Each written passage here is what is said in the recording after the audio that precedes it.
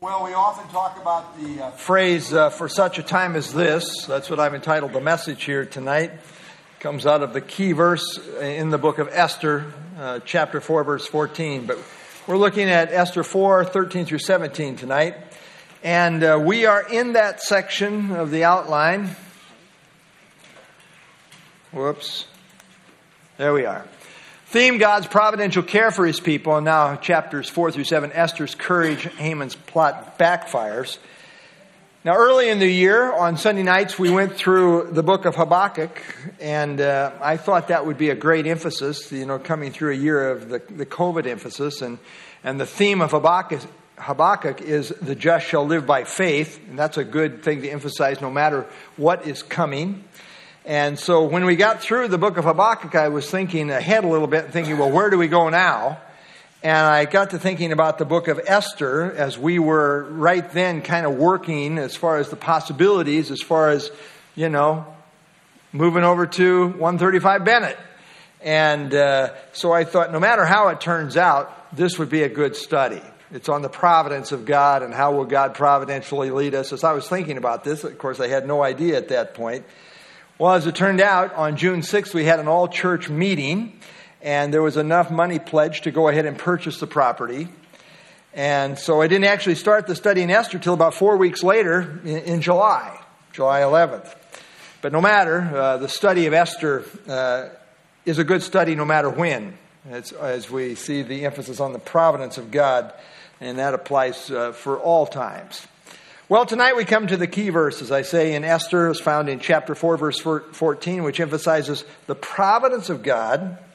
But in balance, it also emphasizes human responsibility. It's a beautiful balance here. The story is set in the context of the Persian Empire. The Jews had been in captivity in Babylon for about 70 years. Then Cyrus the Persian came on the scene. And he gave an edict that allowed the Jews to return home. Well, this really was the will of God for them. The people of the Promised Land belong in the Promised Land. This is God's ideal will for them. It's been said that the people of Israel and the land of Israel are like soul and body. They belong together in a living relationship. I think that's true. But for whatever reason, most of the Jews remained in the vast empire of Persia, estranged from their homeland. Well, in that context of pagan Persia, Esther became the king's queen, the pagan king's queen. And Mordecai, her uncle, attained a high position in the king's gate.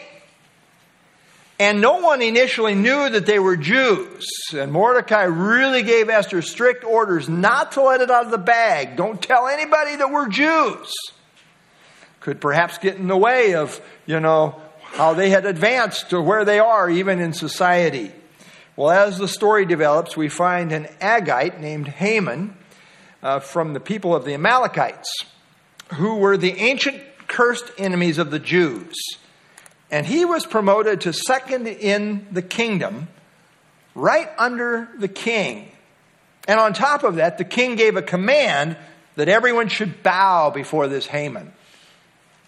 But there was one guy who wouldn't bow. His name was Mordecai. He was a Jew, and he refused to do so, telling his fellow peers that he was a Jew. Well, this so angered Haman that he concocted a plan to have all the Jewish people killed on a certain day. And then with a little monetary influence, he got the king to sign off on a law that called for the execution of all the Jewish people in the kingdom on this particular day. Well, Mordecai was broken over this development and sent word to Esther about what was happening, imploring her to go to the king and make supplication for her people. Well, Esther expressed pause, saying to come uninvited into the king's presence could invite death unless he held out the golden scepter to her. And as moody as he is, who knows what might happen. And not only that, she says, it's been 30 days since the king invited me and called for her. Well, Mordecai then responded back to Esther, as we find in our study tonight in chapter 4, 13 through 17. We pick up the narrative now at 4:13. And Mordecai told them to answer Esther, "Do not think in your heart that you will escape in the king's palace any more than all the other Jews." And I think at this point, the best of, so to speak, of both Mordecai and Esther comes to the fore.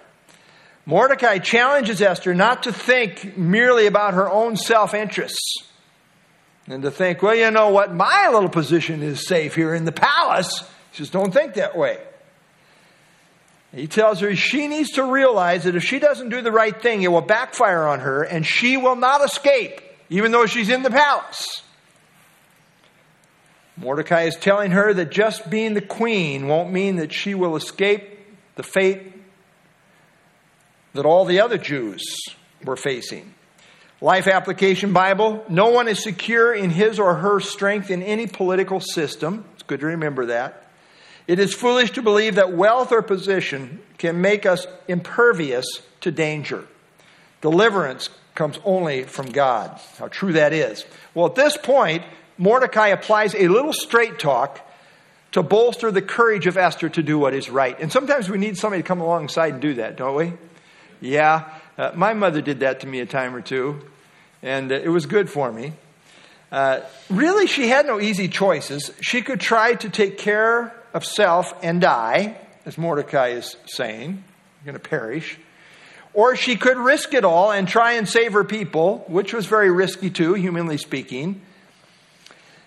There's a time to play it safe, but there's a time based on conviction to risk it all. And sometimes just playing it safe is not wisdom, just yellowy cowardice. This was a time for courage, to step forward and do the right thing no matter the risk involved. And so Mordecai is seeking to fortify her in that courage. Well, that brings us now to the key verse of the entire book. Here it is, chapter 4, verse 14. "For if you remain completely silent at this time, relief and deliverance will arise for the Jews from another place, but you and your father's house will perish. Yet who knows whether you have come to the kingdom for such a time as this?" I love a lot of things about this verse. There's a lot packed in here. Again, Mordecai is telling her this is no time to be silent. You know, there's a time to be silent and there's a time to speak. And he says this is no time to be silent. Earlier, recall in chapter 2, verse 10, also in chapter 2, verse 20, we find that Mordecai had strictly charged Esther to be quiet and not say a thing about her heritage. But now things are different. And you know what I think is happening? I think God is at work through this whole situation to really shake Mordecai and Esther out of their, quote, just skate along quietly to get along compromised role. Because they were compromising that position. I mean, nobody even knew who they were. They were just skating along with the people of the world like they too were just worldlings. That's not the separated call of God on his people. So I think God's shaking them out of that in a drastic way.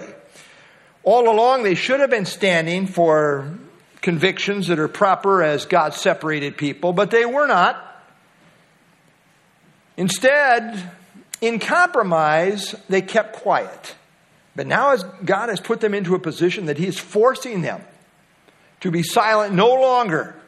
And Mordecai realizes this in a big way. Even though the book of Esther makes no reference to God by name, yet he is implied everywhere. And certainly in this verse. Certainly here Mordecai implies that God will sovereignly bring deliverance no matter what. Notice he says there, if you are silent, completely silent, relief and deliverance will arise for the Jews from another place. So he's certainly seen somehow the Jews are going to get out of this. At the same time, there's a strong emphasis on human responsibility. God will sovereignly bring deliverance. He doesn't say how this might happen, but he's thinking that's going to happen somehow or another.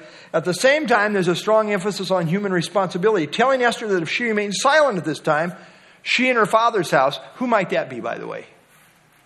She and her father's house.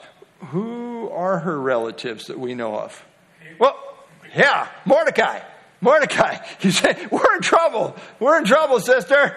If you remain quiet, well, we're all going to die here. That's what he's saying. So therefore, there's great balance in this verse, I think, between God's sovereignty and human responsibility. In the same light, again, we see deliverance will arise for the Jews from another place. That's God's doing. He doesn't say where it might come from. I don't think he has a clue, but he's just believing it will happen. And yet in balance, he says, perhaps you've come to the kingdom for such a time as this. That's human responsibility. You need to act, and you need to do it now. So we see this, what I call this kind of this mystery balance that we often see in Scripture. Human responsibility, remaining completely silent. There's pressure. You need to act. Come to the kingdom for such a time as this. Now is your time to step forward. And yet divine sovereignty, deliverance will arise. God's going to work. And if he doesn't use you, he'll use something else, somebody else. Something's going to happen.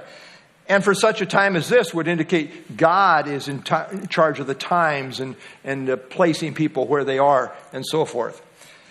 There is a time when taking action is not only responsible, but the only right thing to do. You really don't have another choice.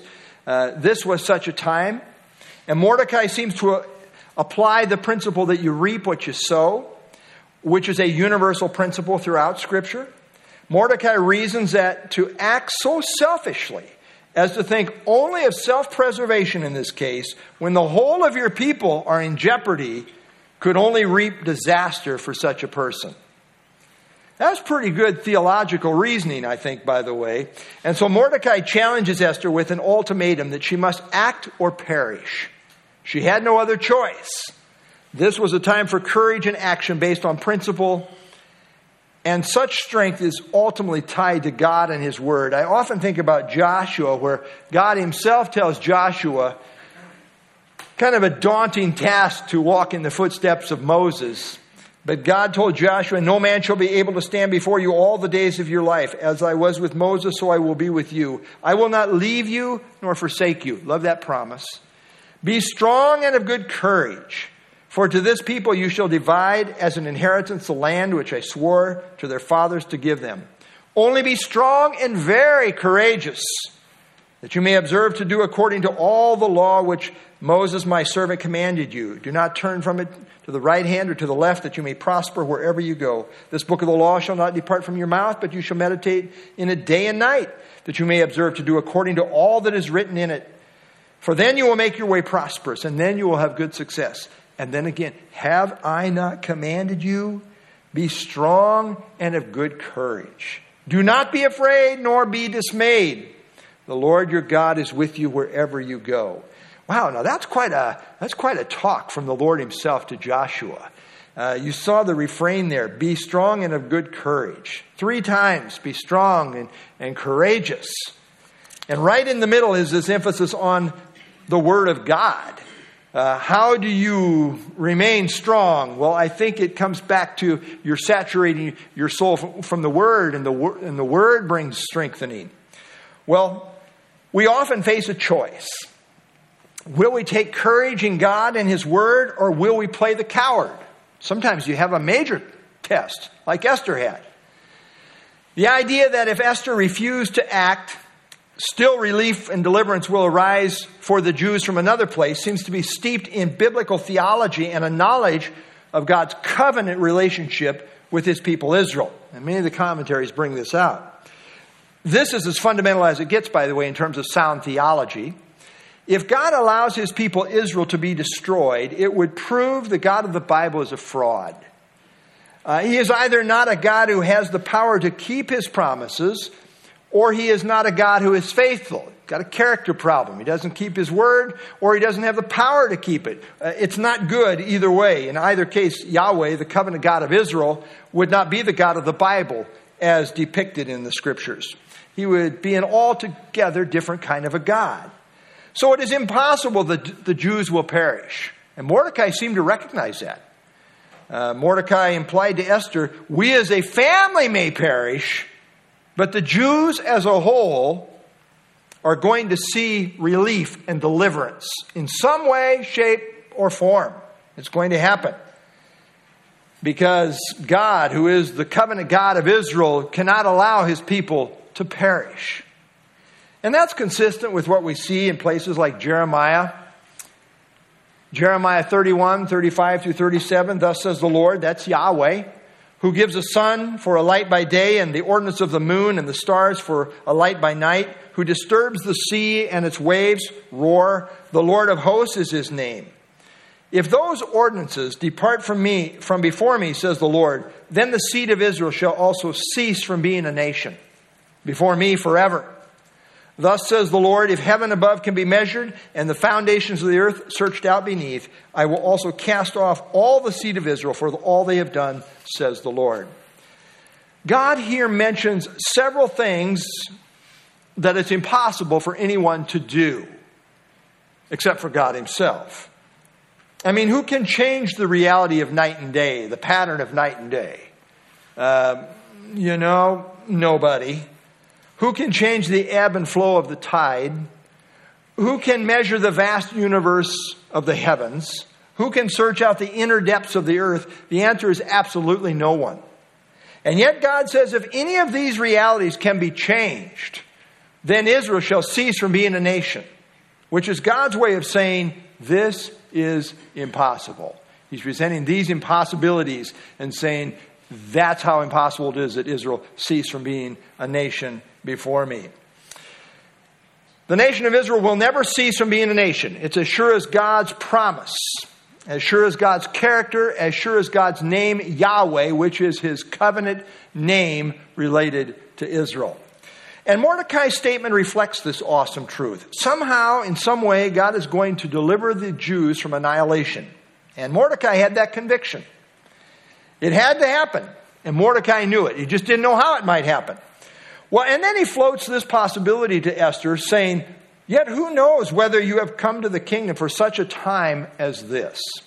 He suggests that perhaps God has providentially orchestrated this whole thing so that Esther is in just the right place at just the right time to save her people. Perhaps this is her intended destiny and purpose. And notice he leaves it a little bit like he doesn't say, this is the will of God for you. He doesn't say that. He's kind of saying perhaps. Yet who knows? Who knows? Perhaps. The language there is interesting. Again, God is sovereign over all things, and yet this reality intersects here with human responsibility. These are two great intersecting truths related to God in this verse. Number one, God's covenant relationship is a guarantee that the Jews will not be completely annihilated. All such plans must fail, and they have. Hitler's final solution didn't happen. He thought he was going to try it, but it didn't happen. Number two, God providentially controls all things, including the specific purpose that he has for us to fulfill. And yet, as implied by Mordecai, we can miss out on the blessing if we don't respond obediently. God's plan is never in jeopardy, but we can personally miss out in sharing in the blessing if we are not obedient. Again, we are back to that tension between sovereignty and responsibility. Verse 15, then Esther told them to reply to Mordecai. So Esther took Mordecai's challenge to heart, and here is her answer, verse 16. Go gather all the Jews who are present in Shushan, which was the capital city, and fast for me, neither eat nor drink for 3 days, night or day. My maids and I will likewise fast. Will fast likewise. And so I will go to the king, which is against the law. And if I perish, I perish. What a response, and what a great example. We have noted the compromise in the Jews in the land generally, and even that of Mordecai and Esther, as up to this point they were not really willing to take a strong stand in keeping with their separated calling as the people of God. But now Esther, in this pressurized context, chooses to do what is right. And her resolve is strong. She asked Mordecai to get all the Jews of the capital city together and fast 3 days and 3 nights for her. And she and her maids will likewise fast. Now it's interesting. You see what's missing in this verse? There's no mention of prayer. There's no mention of God. There's only a mention of fasting. But almost everybody agrees that prayer is really the idea behind what's happening here. You can't imagine, well, let's just be hungry for 3 days and see if that works. That is totally inconsistent with everything we know about the people of God in the Old Testament. So, although neither God nor prayer are mentioned, both are implied here. In times of crisis, prayer and fasting were customarily practiced by the Jews in the Old Testament. NIV Study Bible. The omission of any reference to prayer or to God is consistent with the author's intention. Absence of any distinctly religious concepts or vocabulary is a rhetorical device used to heighten the fact that it is indeed God who has been active in the whole narrative. I think that's true. There's kind of a rhetorical device that he's using here. It's like, where is God? It's so obvious that God belongs here. Yeah, he does. I think that's his point.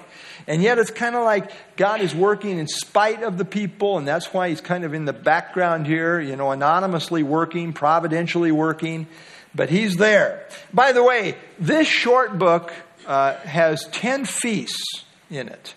The pagans were always feasting, it seems, in the book. The king liked to feast. We see that. She's going to invite him to a party. I mean, that's what you do. You want to ask a favor of the king here. He's an eater. He liked to eat.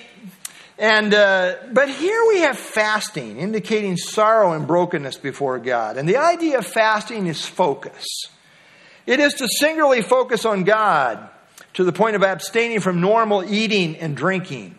It signifies to God that one is totally serious in seeking Him and His direction. Well, note that Esther, after this intense season of fasting, assumes prayer, will then go to the king, which she plainly says is against the law. To do so was to invite death. The only thing that could intervene and save her life in this situation was if the king held out his golden scepter, thus overruling the law of death to the one that tried to intrude into the king's presence without an invitation. Now that's kind of interesting. It's against the law, she says. And we know what Paul says in the New Testament, right? We know what Peter says in the New Testament. Paul in Romans 13 informs us that even pagan governments are ordained of God, to which the rest of the New Testament agrees. Sometimes we don't quite like these verses, but they're there. And note the emphasis that we find there. Romans 13, 1 and 2, let every soul be subject to the governing authorities. We're talking a pagan context in the Roman Empire. For there is no authority except from God, and the authorities that exist are appointed by God, even the pagan ones. Therefore, whoever resists the authority resists the ordinance of God, and those who resist will bring judgment on themselves. Boy, that's a pretty strong statement as far as obey the governing authorities. 1 Peter 2, 13, 14, therefore submit yourselves to every ordinance of man for the Lord's sake, whether to the king as supreme or to governors, as those who are sent by him for the punishment of evildoers and for the praise of those who do good. Again, pretty clear. Peter writes to the suffering saints, and he dares say things like this. Titus 3:1, remind them to be subject to rulers and authorities, to obey, to be ready for every good work. So the emphasis is strong that normally we are to obey those ruling over us. We're not vigilantes. We're not revolutionaries. We're trying to be good citizens here. That's the calling of God's people. But there are some exceptions presented in Scripture which boil down to these. If the governing authorities command us to act contrary to God and His Word, then we must respectfully disobey. The principle is laid out by Peter, Acts chapter 5, verse 29. Peter and the other apostles answered and said, we ought to obey God rather than men. So if there's a conflict here between what God says and what people say, we got to go with God. I'm sorry, guys. That's where we have to go. Now, we see in Scripture the precedent of disobeying the government in certain situations. Daniel defied the government's order to stop praying. Just went right on praying. The apostles defied the order to stop preaching the gospel. The midwives defied the governing authority when they were commanded to take the life of children. When life is at stake, there is a higher law in view. In this case here with Esther, the lives of millions of Jews was at stake. And in such a case, there is a higher law in view, which is the law of God based on His truth. Now, we should always be thoughtful about such things, but when life is at stake, not only is it appropriate to disobey, but there is a time when it's absolutely the right thing to do to save lives if it is in your power to do so. I think about the wisdom as found in Proverbs chapter 24, 11, and 12. Deliver those who are drawn toward death and hold back those stumbling to the slaughter. If you say, surely we did not know this, does not he who weighs the hearts consider it? He who keeps your soul, does he not know it? And will he not render to each man according to his deeds? If you're in a position to do something about people, and boy, they're stumbling towards death, and you say, well, I didn't want to get involved. I didn't know. I'm minding my own business. No. That's not going to work. This was a courageous move by Esther. She wisely asked for 3 days of fasting, and then she would act with resolve and courage. There was the issue of the law. There was the issue of the king's uncertain mind. There was the reality of what happened to Queen Vashti. We know what happened to her. And indeed, there was a lot to dissuade her. But she was resolved. I love this from Warren Wiersbe. He says, from the human point of view, everything was against Esther and the success of her mission. The law was against her because nobody was allowed to interrupt the king. The government was against her because the decree said she was to be slain. Her sex was against her because the king's attitude towards women was worse than chauvinistic. The officers were against her because they did only those things that ingratiated themselves with Haman. In one sense, even the fast could be against her because going 3 days without food and drink would not necessarily improve her appearance or physical strength. Yeah. How do you look after 3 days fasting? But Wiersbe says, but if God is for us, who can be against us? And that is great. Note she did not know for sure what would happen, saying, if I perish, I perish. At least she would die trying to save her people. She's going to do the right thing, come what may. And she doesn't know for sure how this is going to end up. Mordecai also does not know. He says, perhaps you've come to the kingdom for such a time as this. Who knows? They did not know for sure what would happen, even if they did the right thing, even if they looked to God, even if they acted in faith. The idea, this false idea, this false narrative that if you just have enough faith, it will always go the good way that you think it should go, humanly speaking, is completely inconsistent with the Scriptures. Often we just don't know. I love these verses in Hebrews. It's good to be reminded of them. We got the Hall of Faith chapter in Hebrews chapter 11. It talks about these people who had great victories through faith.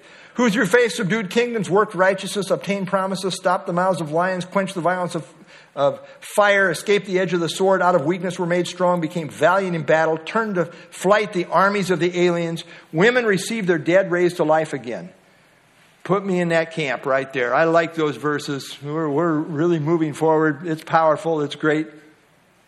But that's kind of the middle of the story. Others, these two are people of faith, who through faith, other people of faith, were tortured, not accepting deliverance, that they might obtain a better resurrection. Kind of fits with what we were talking about this morning, by the way.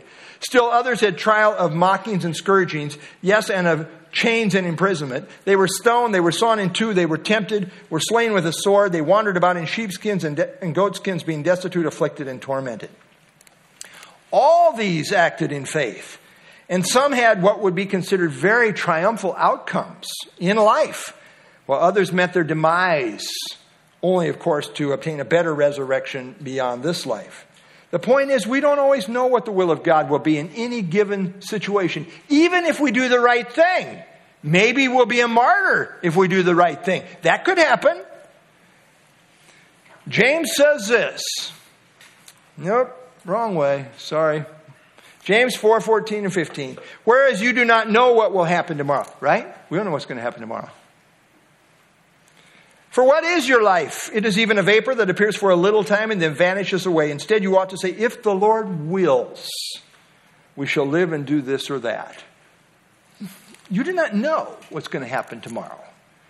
When Daniel's 3 friends defied the government's order to be involved in idolatry, the king gave them one more chance to bow.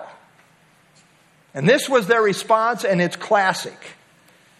Daniel chapter 3, 17 and 18.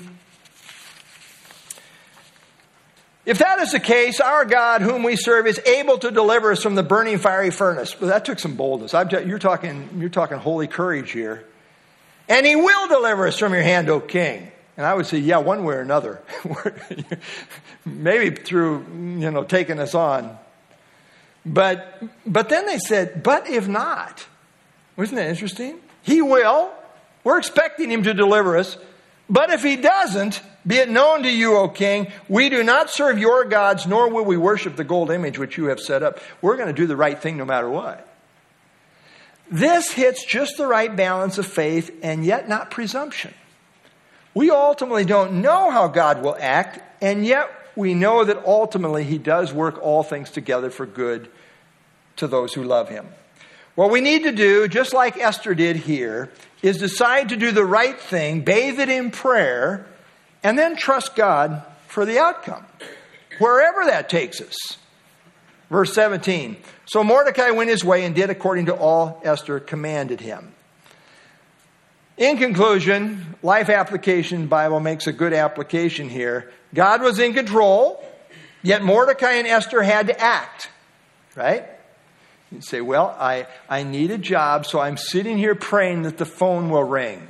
No, you need to go to the phone and use it. God's in control, but yet Mordecai and Esther had to act. We cannot understand how both can be true at the same time, and yet they are.